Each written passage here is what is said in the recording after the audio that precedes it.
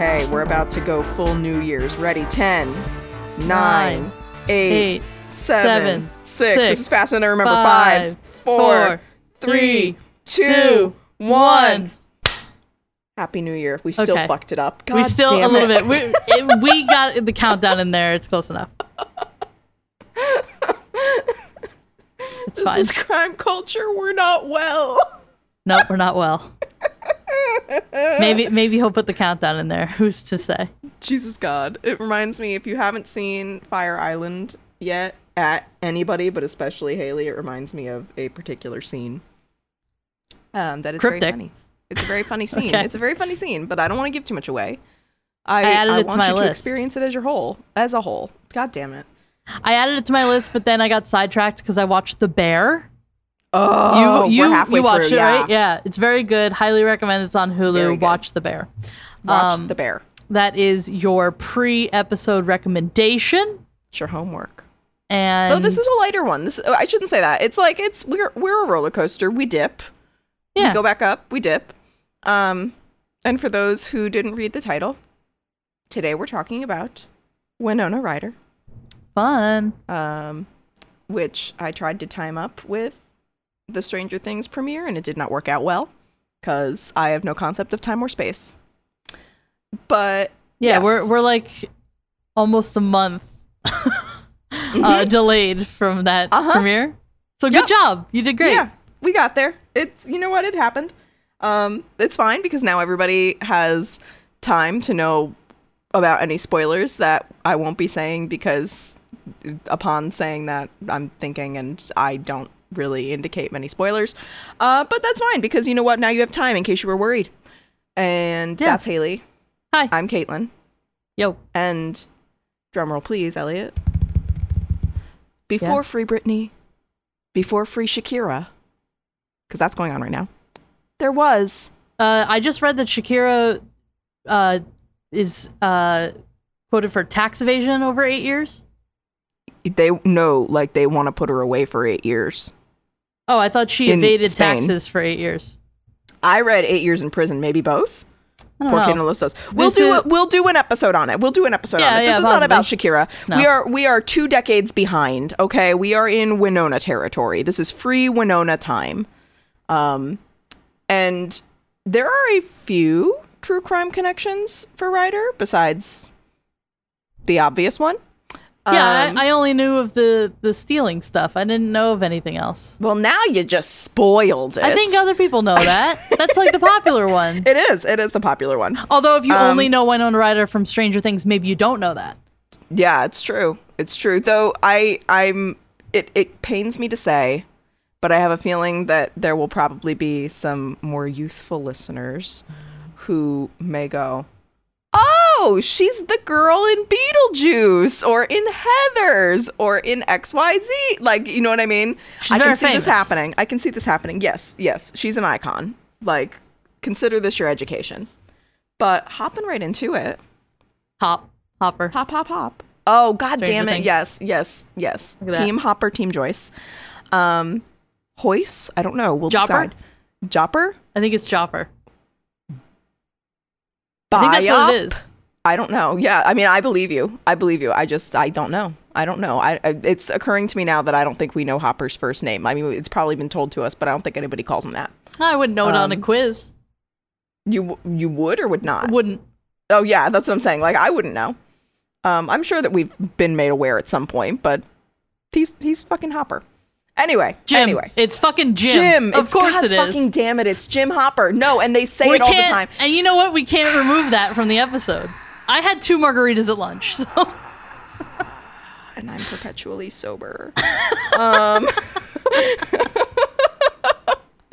Yeah, we're fucking dumb. It's not about him. It's about Winona Ryder. I was gonna say, we've got to stop giving men the platform for these things. God damn it! I want to hear everybody that was yelling at us be like, "It's fucking Jim, you dumb bitch! It's your dad's name."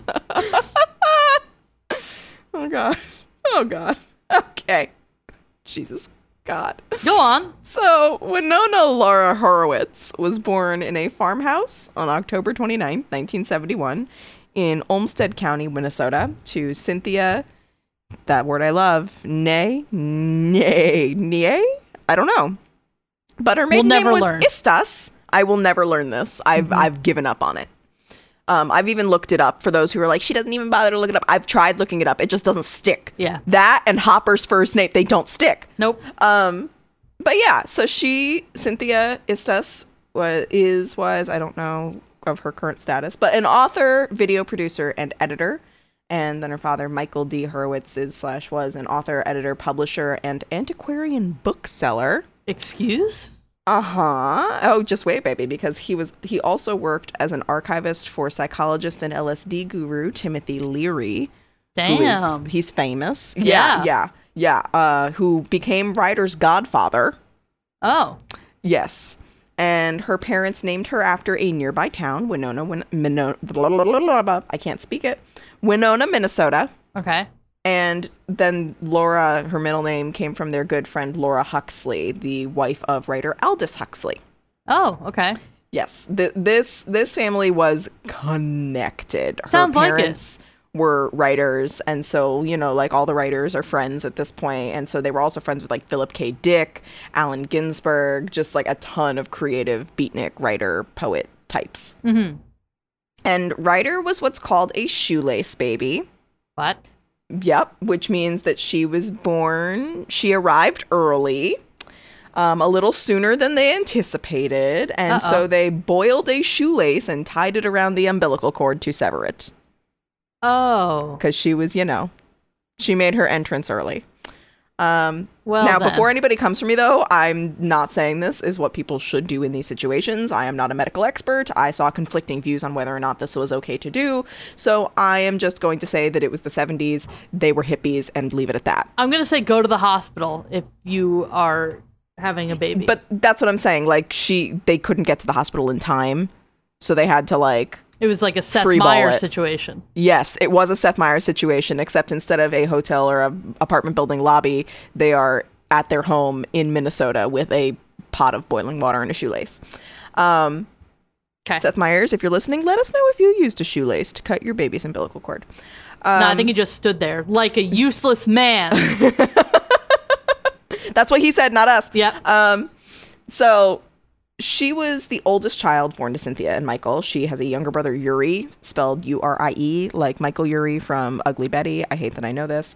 And he was named after the first man in space, Yuri Gagarin. I don't remember. I used to know it in school. And then she has two older half-siblings from her mother's previous marriage, Jabal Palmer and Sunyata Palmer. Such fun names in this family. Very fun names. I love it. They're hippies. I'm here for it. I love the fact that they named her after a town that was nearby that just sounded cool. Love that. Yeah, well, I mean, apparently it was like where she grew up. Not grew up, but like that's where they lived. Yeah. But then I was seeing conflicting statements, but I was like, this is definitely the county where she was born. So that's what we're going to say. That's fun. I like that. But yeah.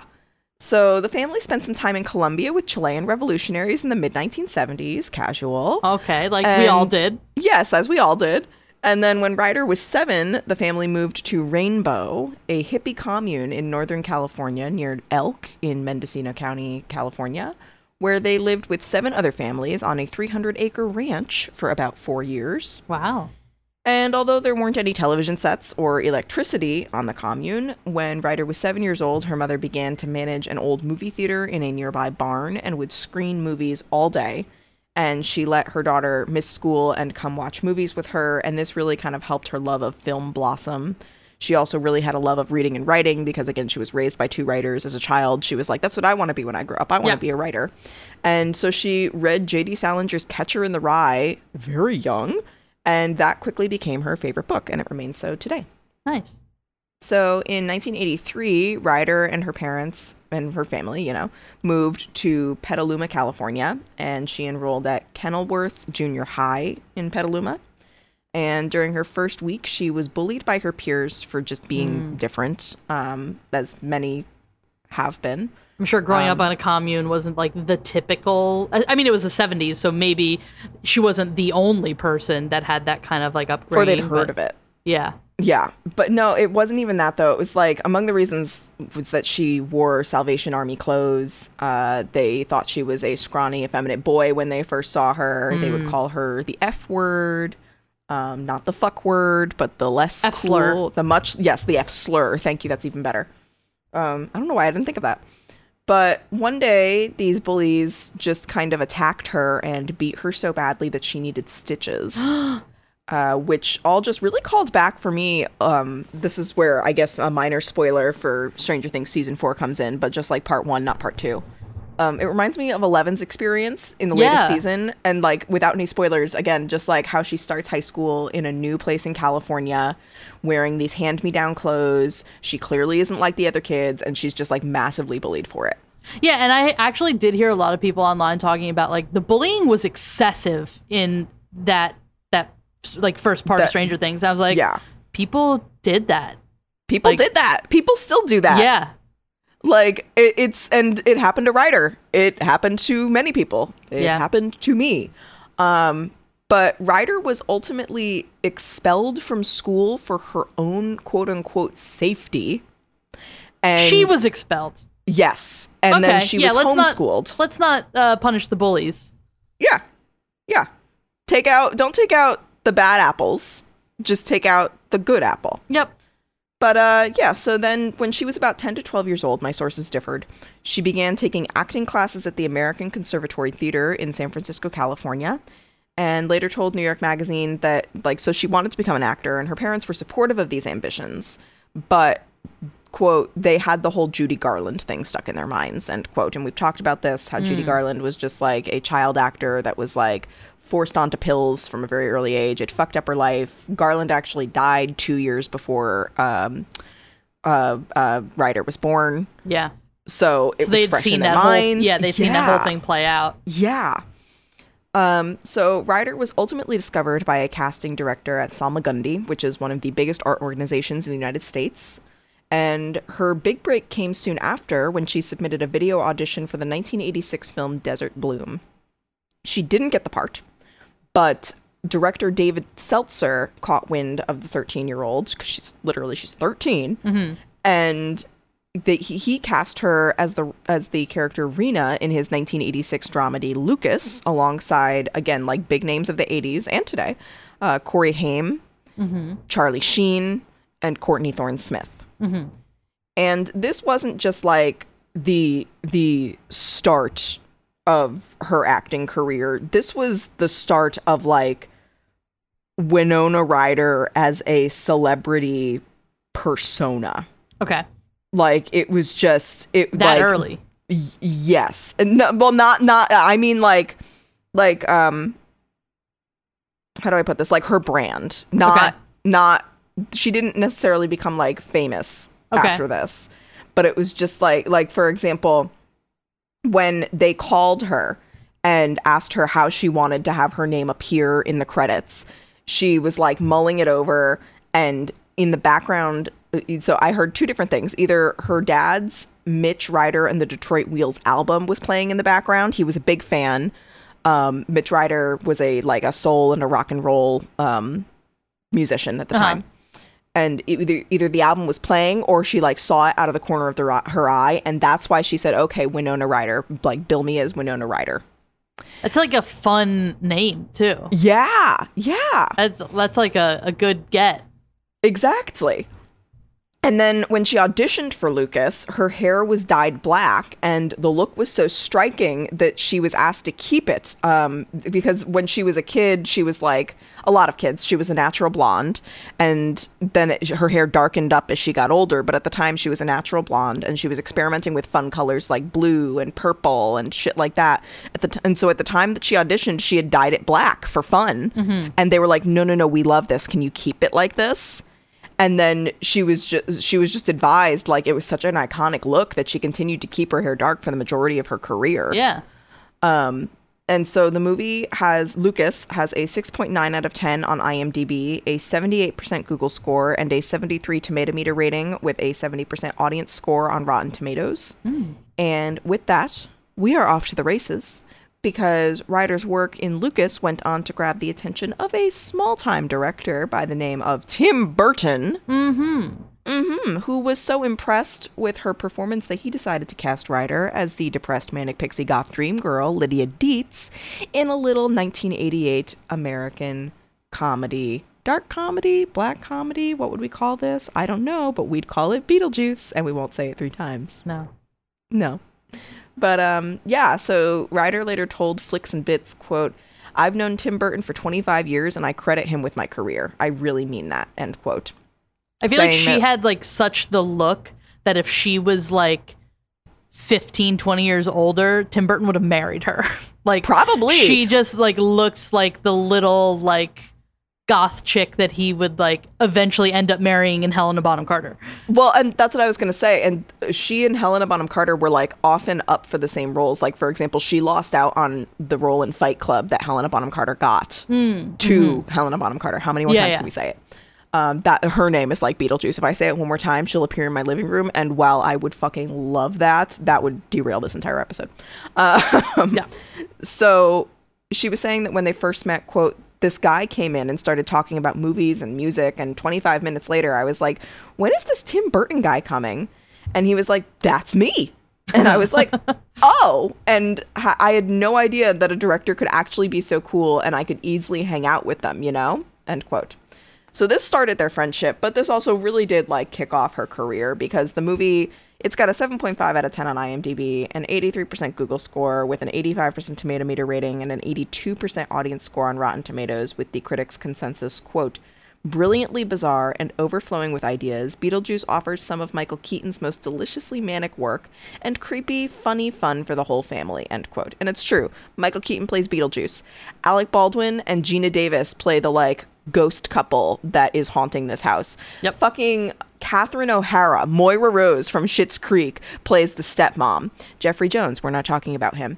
But yeah, so the movie was wildly successful, but even after this success, Ryder's bullying experiences continued throughout high school.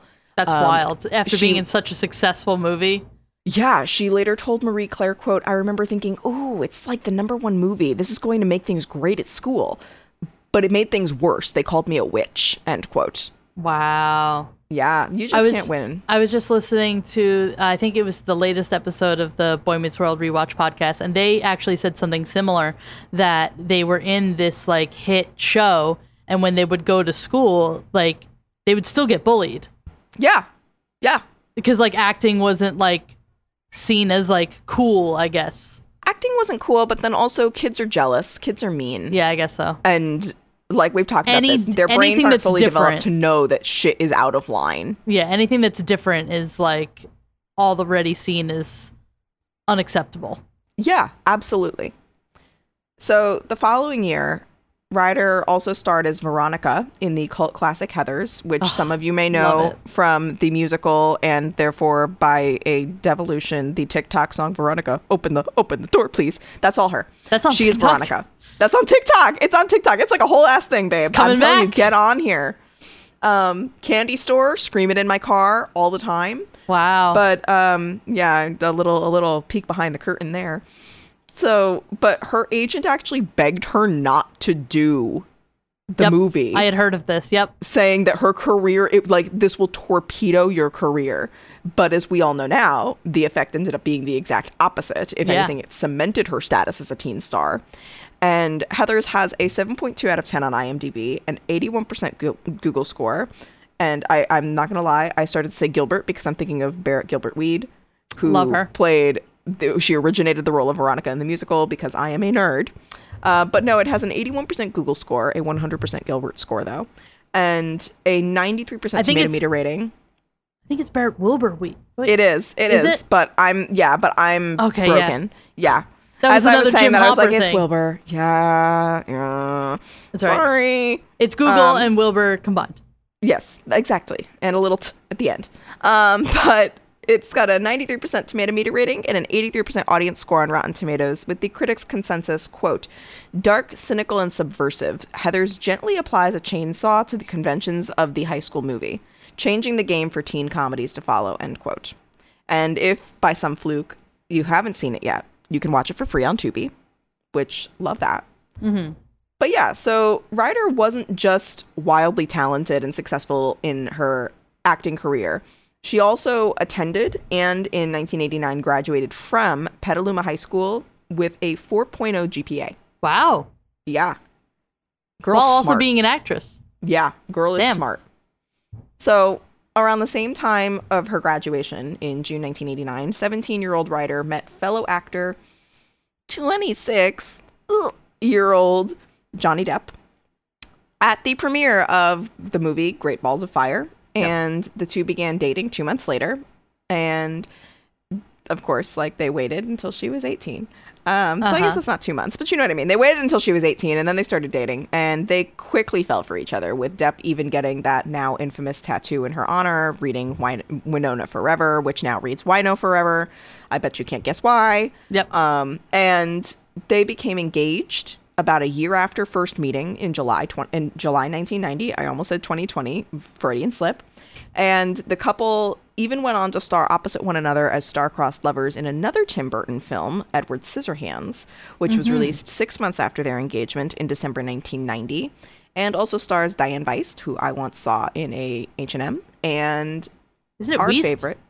No. I thought you said Weist. Oh, that's a SpongeBob quote, which you That's a wouldn't know. SpongeBob quote. Yeah, I'm like, nah. No, I thought it was Diane Weist. I'm stupid. I believe it's Weist, but Is I it? could be wrong. I could be wrong, but I believe it's Weist. You say it fancier than I do. I mean, yeah, I say all that shit fancier than you do. I grew up in Connecticut. I'm sorry. I'm also trying to get my cat to stop eating a feather in the background. So so- I'm enjoying it very much. I'm enjoying this very much. But yes, it also stars a favorite of this podcast, Vincent Price, whom, as I just said, we love. And you can watch the movie on Disney Plus, which is a fun fact I learned while researching this episode, and now we know what I'll be doing after this. And it has a 7.9 out of 10 on IMDb, a 79% Google score, and a 90% tomato meter rating on Rotten Tomatoes, with a 91% audience score. And the critics' consensus quote, "The first collaboration between Johnny Depp and Tim Burton. Edward Scissorhands is a magical modern fairy tale with gothic overtones and a sweet center," end quote. Very fun. I concur. So the couple's engagement lasted for 3 years before the two ultimately broke up, with Ryder later telling Elle in 2009 that it was, quote, "my first real breakup, the first heartbreak," end quote. Because from what I've seen in other interviews, like, he was her first everything. First boyfriend, first fiance, first everything. Yeah. So that had to have been very difficult. And it was apparently very difficult for just like everybody involved, because Depp told the Los Angeles Times in 1993, quote, "It's very hard to have a personal life in this town. My relationship with Winona, it was my mistake to be as open as we were, but I thought if we were honest, it would destroy that curiosity monster. Instead, it fed it, gave people license to feel they were part of it," end quote. Did we ever get like any type of information on who called it off, or was it a mutual thing, or If I remember, did they keep all that quiet? No, I remember reading it a long time ago. I want to say it was like he was working a lot and she was working a lot, and it was just like it was like a stupid reason, like, that they broke up. Like, they could have made it work, but they just like broke up because it was hard and they were kids. But it's like wrong time type of thing. Yeah. And Burton, who again was a mutual friend of the two, he later said of the breakup, quote, "I felt so bad.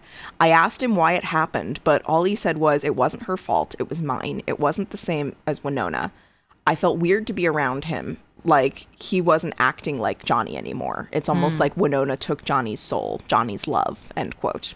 Had he married Amber? I mean, had he married Winona?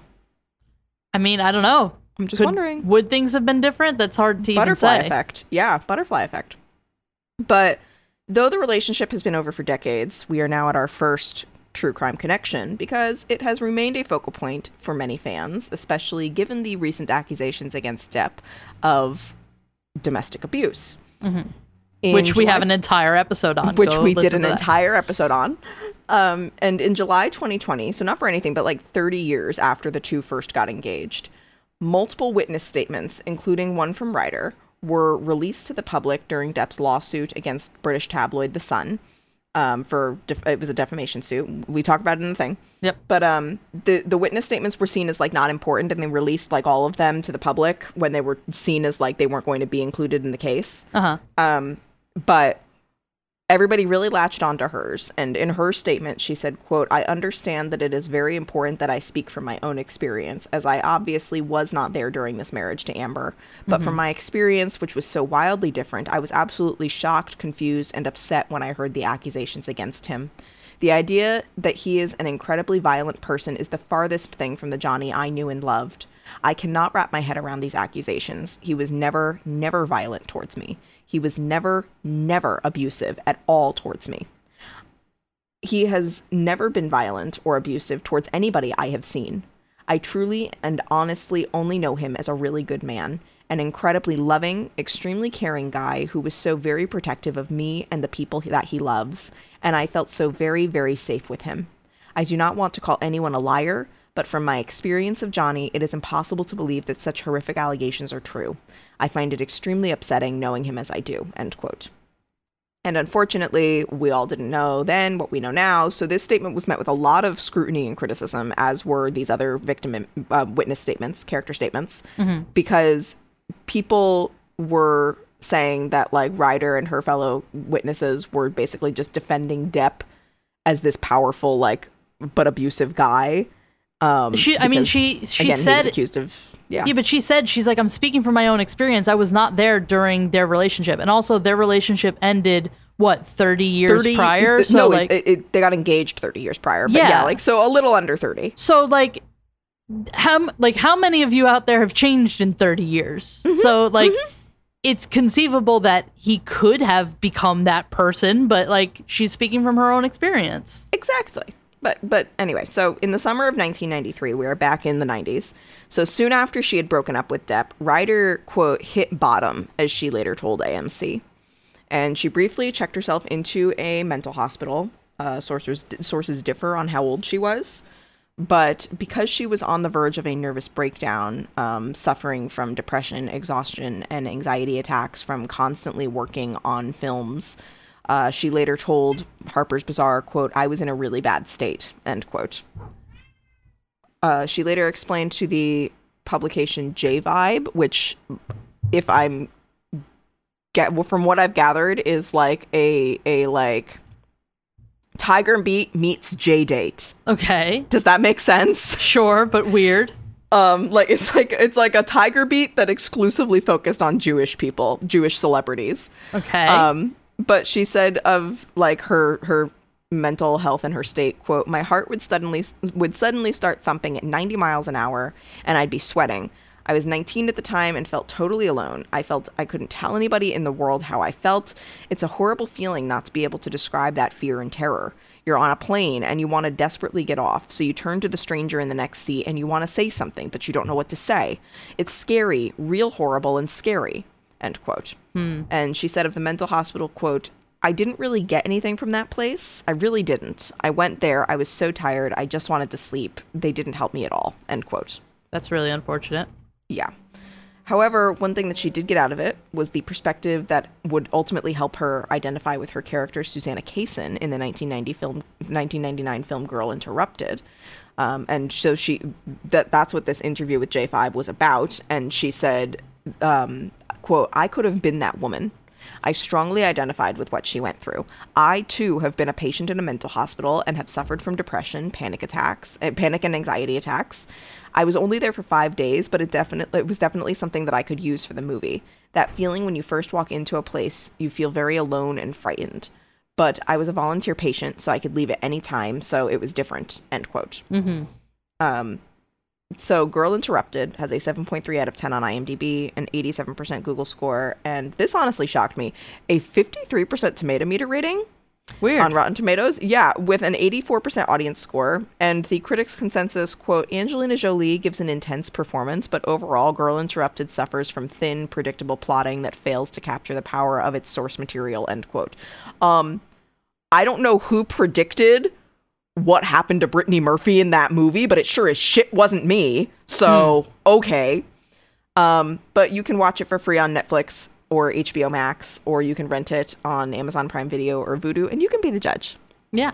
But now we are back in the early 90s. After seeking help for her mental health, Ryder's career continued on, And she starred in blockbusters like Francis Ford Coppola's 1992 film Bram Stoker's Dracula, during which she may or may not have accidentally married Keanu Reeves in a scene during which her character, Mina Murray, marries the story's hero, Jonathan Harker, played by, again, Keanu Reeves. And it was a real... It was a real priest. Priest, yeah. Yeah, and so, like, to this day, I'm like, they keep bringing it up, and everybody, it's like, every time one of them brings it up, everybody, it, like, makes the news, and it's like, did Keanu Reeves and Winona Ryder accidentally get married? I'm like, they've been saying this for years, and like they're cool with it, they're chill with it. But it's just like it's funny to me that it keeps making the news. I think they would be an adorable couple. They would, and they make an adorable couple in Bram Stoker's Dracula, and then they were just in a rom-com together in which they play like middle-aged wedding attendees. Okay. And I can't remember the name of it off the top of my head, but I believe I watched it on either Prime Video or Hulu. And it was fine. I wasn't like a huge fan of it, but it was like an indie type of rom-com called Destination Wedding. Okay. And I'm looking it up now. You can watch it on Netflix. All right. But it's fine. I liked their chemistry in it, though. I didn't really love the movie, but I liked them.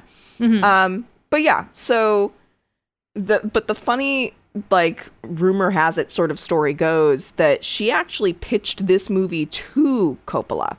After she found it in a pile of scripts that her agent gave her, and she passed it along to Coppola when they met to discuss a possible adaptation of Jack Kerouac's On the Road.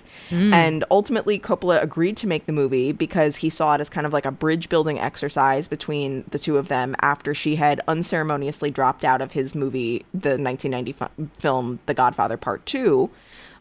Citing exhaustion and the flu, but people always questioned it. And it was like 2 days before she was supposed to start filming. Like she was there, and like Johnny Depp apparently had to go to set and was like, hey, she's not coming.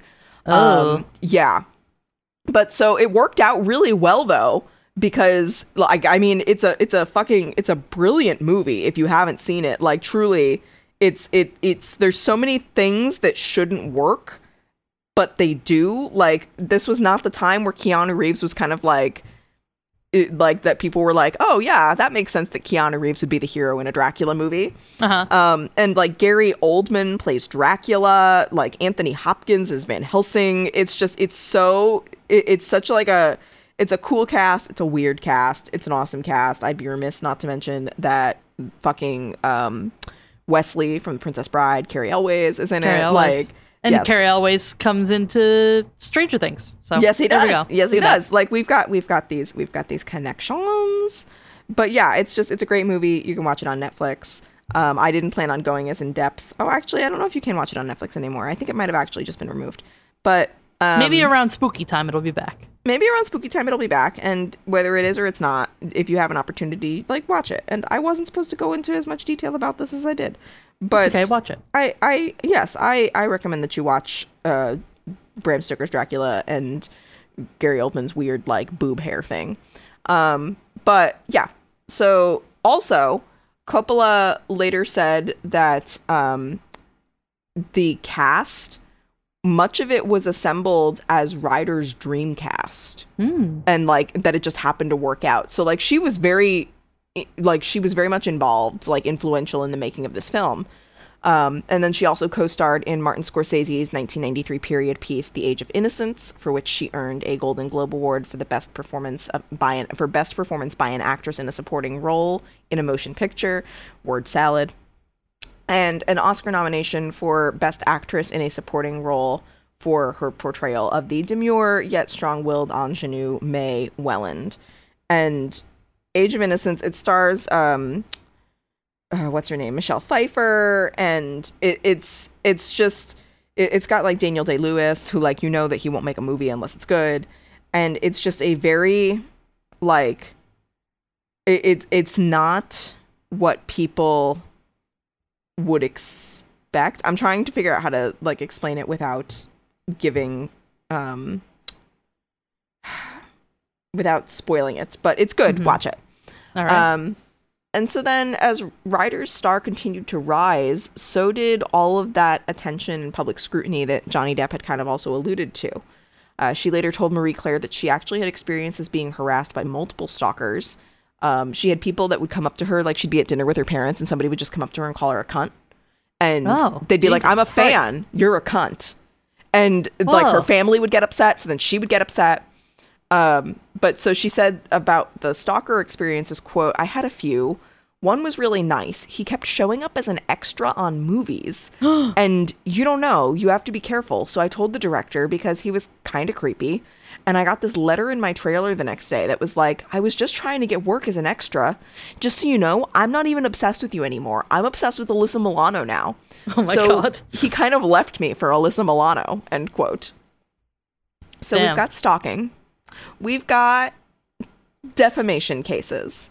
Now we get to a tough part because, like I said, there's a few true crime connections, and this is something of a roller coaster. And now we are on the downward side of things. Yeah, let's get to we got a retrospective of her career. Let's get to the crime. Yes, be gay, do crimes.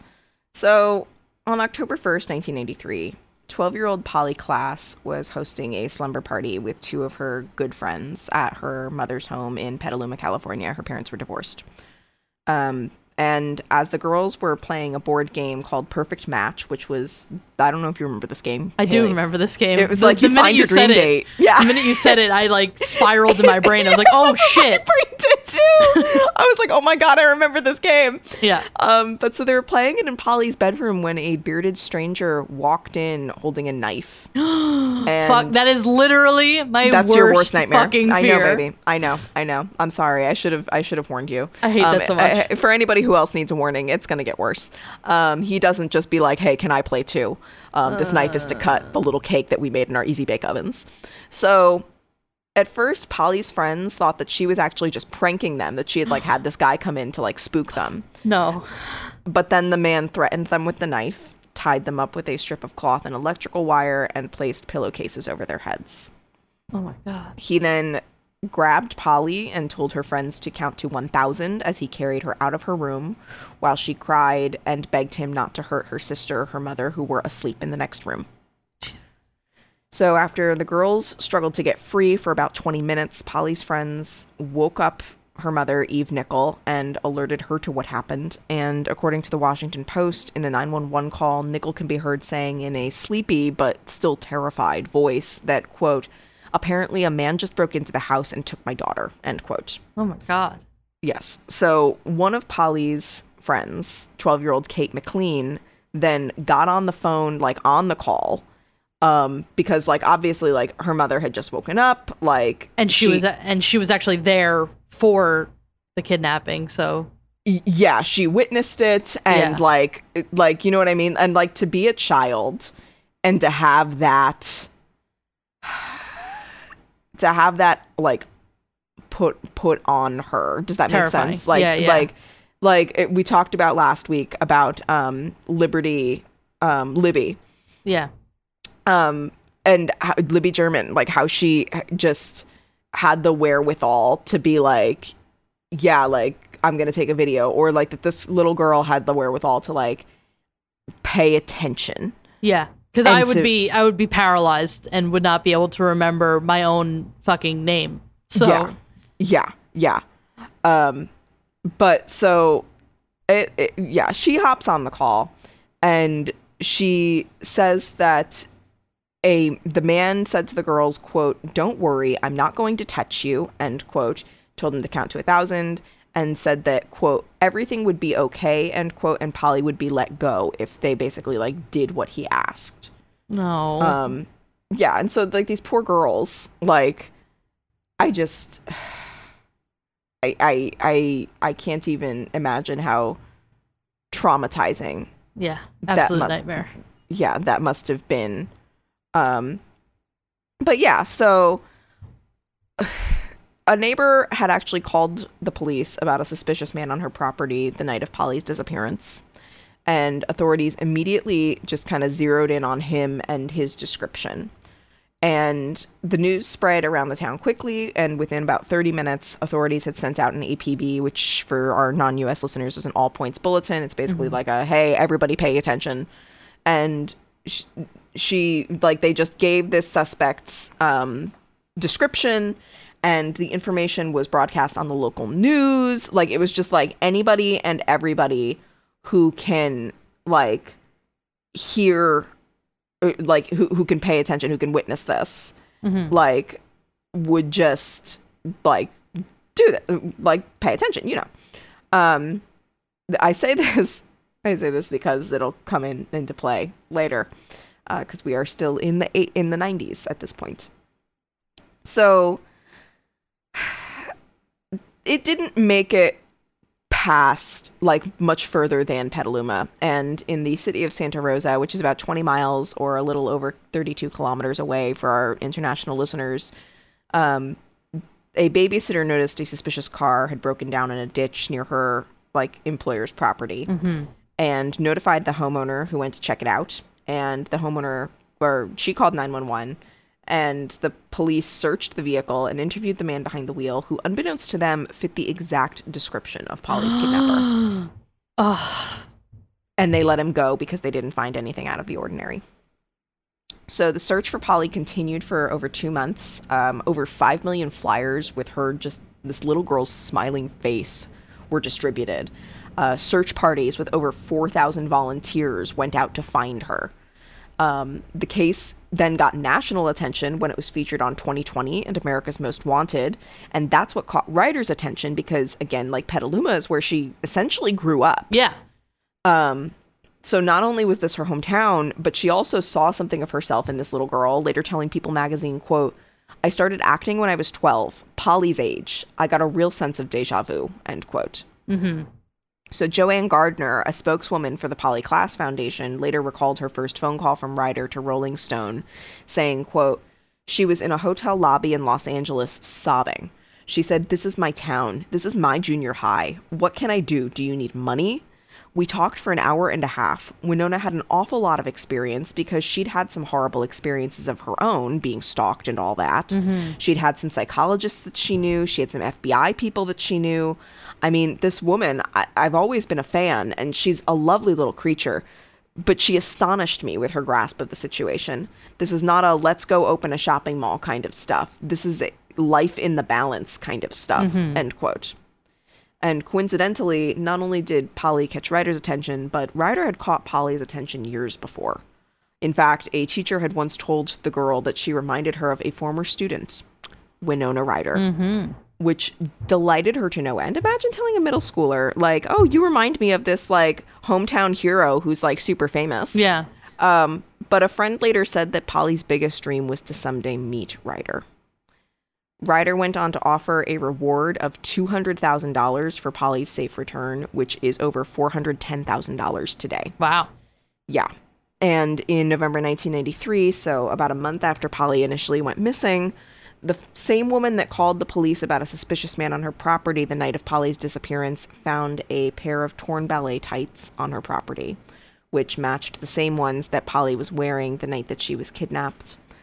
Meanwhile, a palm print found on Polly's bunk bed came back, indicating that the kidnapper was Richard Allen Davis, who had a long rap sheet. He was believed to have already killed a woman. He went to jail for like burglary. He went to jail for like, I believe for what do you call it? For like a prior kidnapping or attempted kidnapping, but like it was mostly burglaries. Like either way, like he had a rap sheet, and yeah, police brought him in, and he broke down and confessed almost immediately, and said that he had kidnapped Polly and strangled her to death, murdered her. In December of that year, Davis led authorities to her body, which was badly decomposed and hidden under some brush alongside Highway 101. Cloth and pieces of rope were found in her hair, which supported Davis's confession of strangulation. And what's even more tragic, the Washington Post later reported that Polly was allegedly still alive when police questioned Davis after his car broke down in Santa Rosa. Wow. Like, had that information gotten out, they could have saved her. Yeah, you think like an all points bulletin would go out a little bit farther than just the town that you're in? Yeah, it was also because there weren't like those databases. Yeah. Like, you know what I mean? Like, I'm saying like, yeah, they fucked up, but like there was a lot at play that caused this fuck up. Yeah. There wasn't one singular perpetrator. Yeah. But Yeah, so after going to trial in 1996, Davis was found guilty of first-degree murder with special circumstances, murder committed during the commission of burglary, robbery, kidnapping, and murder committed during the attempted commission of the lewd act upon a child under the age of 14, and sentenced to death. And he remains on death row and currently resides in San Quentin State Prison. And following his daughter's death, Polly's father, Mark Klaas... Did I say his father's death? Daughter's death? I don't know. It was his daughter's death. His father didn't... I mean, his father's probably dead, but, like, his father didn't die. I'm talking about his daughter. But Polly's father, Mark Klaas, created the Polly Klaas Foundation, which is a child search organization that, according to its website, is, quote, dedicated to the safety of all children, the recovery of missing children, and public policies that keep children safe in their communities, end quote. And it has helped, quote, more than 10,000 families find missing children. Wow. Yeah. Polly's murder also helped push California's, quote, 3 strikes you're out, end quote, initiative into law just months after she was killed. The law mandates that criminals convicted of 2 or more serious felonies should be getting 25 years to life in prison.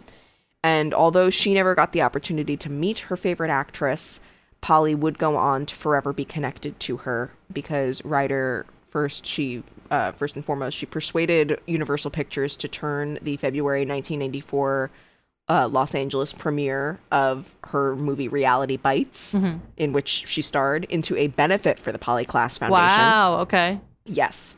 And then she starred as Jo March in the 1994 adaptation of Louisa May Alcott's Little Women. She received her second Oscar nomination for Best Actress in a Leading Role for her portrayal. But she dedicated that performance to Polly and convinced Columbia Pictures to dedicate the entire movie to her as well. Wow. And it was because it was Polly's favorite book. And you can watch the movie on Netflix. I highly recommend that you do because it walked so Greta Gerwig's Little Women could run. But yeah, so Ryder remains to this day a strong supporter of the Polly Klaas Foundation. Like, career up and downs, all of it. Like, she has remained steadfast in supporting it. She still talks about it. She still works in support of it. In 1985, Ryder recorded a spoken word reading of the Diary of Anne Frank. Very famous, very well known. Everybody in an English class has ever read it.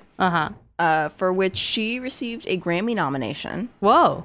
Yes, and though she was raised in a non-secular household, Ryder does identify as Jewish and is of Ukrainian Jewish and Russian Jewish descent. And many of her family members were actually murdered in the Holocaust. Wow. So the project was particularly special to her. And she became one of the few non-musicians to be nominated for both an Oscar and a Grammy. And later laughed to Harper's Bazaar, quote, "I was sure I was going to win. I thought I was a shoo-in," end quote. Because, who was going to vote against the Diary of Anne Frank? Yeah. But she did lose, ultimately, to Sir Patrick Stewart reading Little Red Riding Hood, which is just like, God fucking damn it. Okay, Like, all right, wow. Yeah, and then shortly before her 29th birthday, on October 6th, 2000, she was awarded a star on the Hollywood Walk of Fame at 7018 Hollywood Boulevard in Hollywood, California. And that brings us to what I guess we'll call the thing. The thing that everybody knows. The big titty goth girl elephant in the room. At about 7 p.m. on December 12th, 2001, Ryder was arrested after security staff at Saks Fifth Avenue on Wilshire Boulevard in Beverly Hills. I don't know why I suddenly can't speak California. The full name of that city. Wilshire Boulevard, I believe, is it the same street that Biggie was shot on? I think he was shot on Wilshire You did that Boulevard. episode, bitch. Yeah, I think he was. I don't know. I've been there. So that's why I don't claim that episode. It's why it's ringing a bell, but I don't know. That Just makes another sense. Shit goes down on Wilshire Boulevard. Another true crime connection. It could be one of those streets that's like a million miles long, so it is. It's probably not even in the same area, but whatever. Definitely not. No offense, I highly doubt anybody has ever been shot on the Wilshire Boulevard section in Beverly Hills, but I could totally be wrong about that, and somebody's probably gonna come for me. It is. He got shot in Beverly Hills? Yeah, it's right by LACMA. Oh, almost. See, yeah. There we go. I am wrong. See, Haley beat y'all to it. But yeah, so Employees said that they spotted her stealing over $5,500 worth of clothes, hair Aw. accessories, and a handbag. According to Lieutenant Gary Gilman of the Beverly Hills Police Department, a store video surveillance camera picked up Ryder stuffing, quote, numerous items of clothing, end quote, into a large bag that she had brought with her into the store. And Choice buyers. I know. Sources also said she was viewed using a pair of scissors to remove security tags from the merchandise. Yeah, and when Ryder went to leave, she was detained on the sidewalk in front of Saks and signed 2 civil demands in the security offices of the store before she was arrested by Beverly Hills police, binding her to pay for the stolen and surrendered merchandise as permitted under California's statute for civil recovery for shoplifting. So she doesn't get to keep it, but she has to pay for it? Yeah. Oh, wow. Okay. Yeah. So Kenneth Evans, the head of security at Saks Fifth Avenue, later said that Ryder apologized and said, quote, my director instructed me to shoplift for a role I was preparing for. I'm sorry for what I did, end quote. Huh. Okay. Which became something of an infamous excuse connected to the crime. Like, that's what everybody kind of latched onto. I was even saying to Haley at the beginning of this episode, because I was like, wait, where did that come from? That she blamed that she was doing it for a role and said that her director advised her to try it. At Saks Fifth Avenue, you can try to fucking shoplift at the dollar store? I was going to say 99-cent store, baby. They got great stuff. Don't knock it. But yeah, the thing is, though, Evans said she didn't say what the role was that she was preparing for, and or she who didn't the name director was? Yeah. Yes. So Ryder was in custody for about 4 hours before she was freed on $20,000 bail. Holy shit. Yep, Beverly Hills. And Lieutenant Gilman confirmed that she had been charged with felony grand theft and possession of pharmaceutical drugs without a prescription. Oh. While Gilman refused to say what the drug Ryder was caught holding was, sources later confirmed that she was carrying Zoloft. Okay. The antidepressant. Yeah, which she has had a history of depression and we'll get to that. We'll get to that. Yeah. But Lieutenant Gilman also said that Ryder was cooperative with the arresting officers and did not appear to be under the influence of drugs, saying, quote, she was very courteous, polite, friendly, a true lady, end quote. And I'm like, yeah, spoken like a true Beverly Hills police officer. Yeah, right. But Ryder immediately came under public scrutiny, not just for stealing, but because people felt that it was like, well, you can clearly afford the clothes, so why are you stealing? Yeah. Because God forbid we think maybe it's mental health. And many sources, like, in reporting on this, I found, would be like, Winona Ryder, who owns a $3 million mansion in Beverly Hills, shoplifted $5,000, like, just really, like, pinpointing that. Yep. So Ryder hired celebrity defense attorney Mark Garagos, who called the incident, quote, a misunderstanding, end quote, and told the press that he had no doubt his client would be cleared of all charges, saying, quote, she had receipts for a number of items, end quote, and that the Saks security staff had essentially just jumped the gun when they acted and had her arrested, saying, quote, the left hand didn't know what the right hand was doing, end quote. So he immediately placed the blame on them, but doesn't mention the, like, my director told me, blah, blah, blah. Yeah. As for the prescription drugs, which at this point were still unnamed, Garagos insisted that Ryder was in legal possession of them. So negotiations, first they tried to negotiate a plea bargain, but that didn't come of really anything by the end of by the end of the summer of 2002. And Joel Mowbray from the National Review noted that the prosecution was not ready to offer a no contest plea on the misdemeanor charges. So the trial began that fall in 2002, and in her opening statements, the prosecutor for the case, Los Angeles Deputy District Attorney Ann Rundle, said that Ryder had walked into Saks, quote, with the intention to steal, end quote. In what is made recently a viral resurgence, during the trial, Ryder's attorney tried to refer to her work with the Polly Klaas Foundation and other charitable causes. She serves on, like, the board of a scholarship organization that provides scholarships to Native American kids, like college scholarships. Like, she does a lot of charity work. But so he tried to point to that. She's done work for PETA. All right, I gotta stop. But he tried to point to that, and in response, Rundle said, quote, what's offensive to me is to trot out the body of a dead child, end quote. And kind of implied that Ryder got so involved in her charitable works, but specifically the Polly Klaas case, because of the notoriety that it would get her, and not because she was so affected by it. Ooh. Yes, and Ryder was visibly upset at the accusation. Yeah. And the judge, like, called out Rundle and was like, hey, cut that shit out. But outside the courthouse, Polly's father, Mark Klaas, was there. And he defended Ryder to the press and expressed his outrage at the prosecutor's comments. Yeah. So Ryder was also accused of using drugs during the trial, including oxycodone, diazepam, and Vicodin, without having a prescription for them. And she was ultimately convicted of grand theft, shoplifting, and vandalism, but was acquitted on the charge of burglary. Vandalism, because she was cutting off the tags. Oh, okay. So she was ultimately convicted of those and acquitted on the charge of burglary. And in December 2002, she was sentenced to 3 years probation, 480 hours of community service, $3,700 in fines, and $6,355 in restitution to Saks Fifth Avenue. And she was ordered... Yeah. Saks Fifth Avenue really needs it. Yeah. The Beverly Hills location of Saks Fifth Avenue is really hurting. God for fucking bid. I mean, she shouldn't have... Saks off Fifth isn't even hurting. She shouldn't have taken the merchandise, but also they got all that merchandise back, probably didn't even have to wash it, put tags on it, and put it back on the shelf. So yeah. Did you really need that fucking money? And restitution more than what the items cost? Okay. They threw the book at her. Yeah, they wanted to make an example of her, probably. Yes, they want to make an example of her. And I mean, yes, white people should be convicted of their crimes, and white people should be held accountable for their actions. We're not defending her as a white person. We're just saying that, like, no matter what race, this is a little excessive. Yeah. And it was clearly that they were targeting her celebrity. Yeah. Rather than, you know. Also, I don't like Saks Fifth Avenue, so I'm kind of just shitting on them as a company. So. All right. Whatever. Saks Fifth Avenue, don't sponsor us. You heard it here first. Except please do if you want to give us money. Like, I'm not going to say no. Yeah, sure. I'm a slut for money, so give me money. But also, your products are stupid, so money, whatever. Please.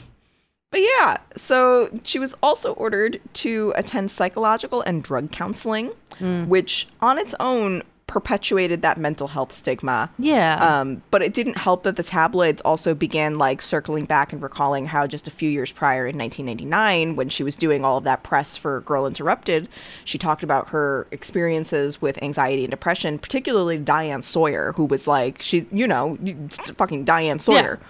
Yeah. And it was not out of the ordinary for people to have mental health issues, obviously, but it rarely got airtime, and it was not something that, like, a well-known actress would be willingly coming out and speaking out about. Uh-huh. So Ryder later told Vanity Fair, quote, "I think by doing that, maybe coupled with my physical size, there's this crazy thing. And I've realized recently it's literally possible to try to change that story," end quote. Mm-hmm. So on June 18th, 2004, Superior Court Judge Eldon Fox reviewed Ryder's probation report and observed that she had served her 480 hours of community service. So the felonies were reduced to misdemeanors, and she remained on probation until December 2005. And this case, it just became something of an iconic moment in pop culture. Like I said before, everybody kind of latched onto that, oh, like, my director told me to do it sort of thing. And no, it never came out what movie she was filming or working on that, like, she wasn't. What if, it was 100% a lie. I'm pretty sure. There was a movie that fell through around that time, but I don't know what the details of it were. Okay. And based on what she has said in interviews, which I'll get into, like, later. But this is also why you don't say anything until you've spoken to your lawyer. Exactly. Babies. Like, we've talked about this. Do not speak to the cops. Say nothing. Yeah. Say nothing. Do not say Unless anything. the word coming out of your mouth is lawyer, do not say it. Yeah. But yeah, so, and that's everybody. That's everybody's right. That's your entire right. Yep. Because otherwise you're going to be, like, publicly ridiculed for being like, oh yeah, what was that movie?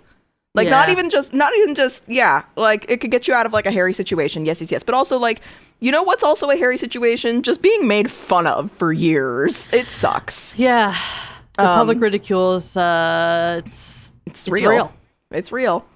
Yeah. But so it was just, like, it was kind of iconic in pop culture. And, like, for example, like I said at the top of the episode, Free Winona kind of became the popular internet slogan.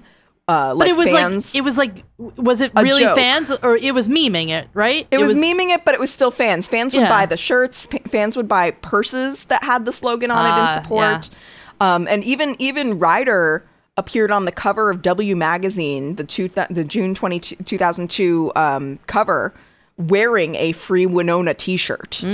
Like kind of as like a wink wink nudge nudge, like a point. However, her career after this conviction and everything, even like after she stole, all of it just immediately almost suffered as a result. The roles started to dry up. Things were getting canceled, not just because of her, but because like money, and then she was just making like not bad career choices in terms of like, oh, you shouldn't have done that, but just like in terms of like the movies weren't doing well, and it wasn't a result of her. It was just like, you know how it is. Like, and the productions don't want that kind of notoriety surrounding their own film. Like, because then it's like, you're not talking about the movie, you're talking about the crimes of somebody that is in your movie. And that's... Look at Lindsay Lohan. Yeah. Like, inevitably, like, it takes a toll, and the industry is a very fickle beast.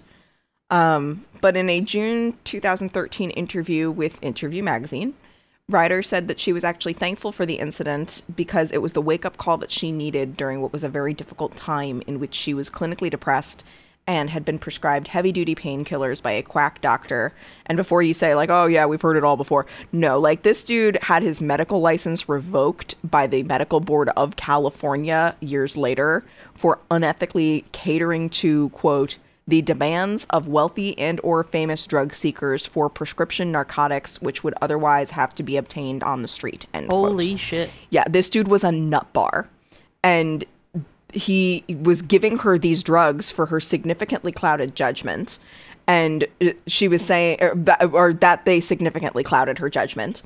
And she was saying to Interview, quote, you know, that was something I was dealing with before that thing that happened. I was starting to have some trouble before that. I think a lot of people think that that is what has sort of sent me off in another direction, but I was actually starting to have some trouble a few years before. And then there was also a couple of movies that I was going to do that were all set up, and then at the last minute they fell apart. And with what happened, I was living up in San Francisco, and I really needed the time off, which ended up being a couple of years. In a weird way, it was almost like the best thing that could have happened because I'd never asked myself the question before of, is it okay if I'm not going to act? Is there anything else? Because that was all that I really knew. But what I eventually realized was that there were all these other things that I was interested in that I had sort of tried before, but I'd always had to stop because I had to go to work. There were all of these very interesting paths in life that I could explore, and so I started to do that. There was a foundation that I had early on, but I think I lost my footing, obviously. But then I sort of regained it. I have to admit, though, that every time I hear comeback, blah, blah, blah, it's kind of hard for me. I'm not trying to be super sensitive at all, but there is a little bit of defensiveness because I do feel like I have contributed, end quote. She also later told Time magazine, quote, look, I think I'll forever be associated with that. Definitely. In the grand scheme of things, it wasn't exactly the crime of the century. Yeah. End quote. Ryder, like I said, she didn't work much in film following the incident. She kind of took time for herself, and then also, like, there wasn't a lot of work for her. There were a few movies here and there, such as the love interest in Adam Sandler's 2002 comedy Mr. Deeds. In early 2011, she maintained a personal box office record, according to IMDb, when she, for the first time in her career, had two movies place in the top 5 highest-grossing movies over the weekend at a domestic box office. And those movies were Darren Aronofsky's 2010 film Black Swan, which received multiple Oscar nominations, including Best Picture. She was. We'll get to that in a sec. I don't even remember. And she was in Ron Howard's 2011 comedy The Dilemma, which was allegedly the first role she had to audition for in 17 years. Wow. I don't even remember that movie either. It's not a good movie. It's on Hulu, but no. But it was one of the highest grossing? It was one of the highest grossing. It had Vince Vaughn and Kevin James, who fucking ruled the box office in the early 2010s. Are we kidding? Yeah, that's true. So, particularly, Ryder's portrayal of the tragic yet unsettling aging ballet dancer Beth McIntyre in Black Swan was thought at the time to be a possible revival of her career. It's why she was referencing that comeback everyone was talking about in that interview. But it surprisingly didn't go as one would have hoped, and her career remained relatively stagnant until David Simon fought to cast Ryder opposite Oscar Isaac in 2015's HBO miniseries Show Me a Hero. I don't remember that either. I mean, it's on HBO, and we are poors without cable, so it would make sense that we wouldn't. Yeah, I guess so. Know it. But after that, that led her to be cast as Joyce Byers, mother of missing boy and possible upside down link, Will Byers. Don't and spoil. His brother, Jonathan, in the Duffer Brothers hit Netflix series Stranger Things, which we can all watch on Netflix. And the rest, as they say, is history. Yeah. And that is, as we say, our episode.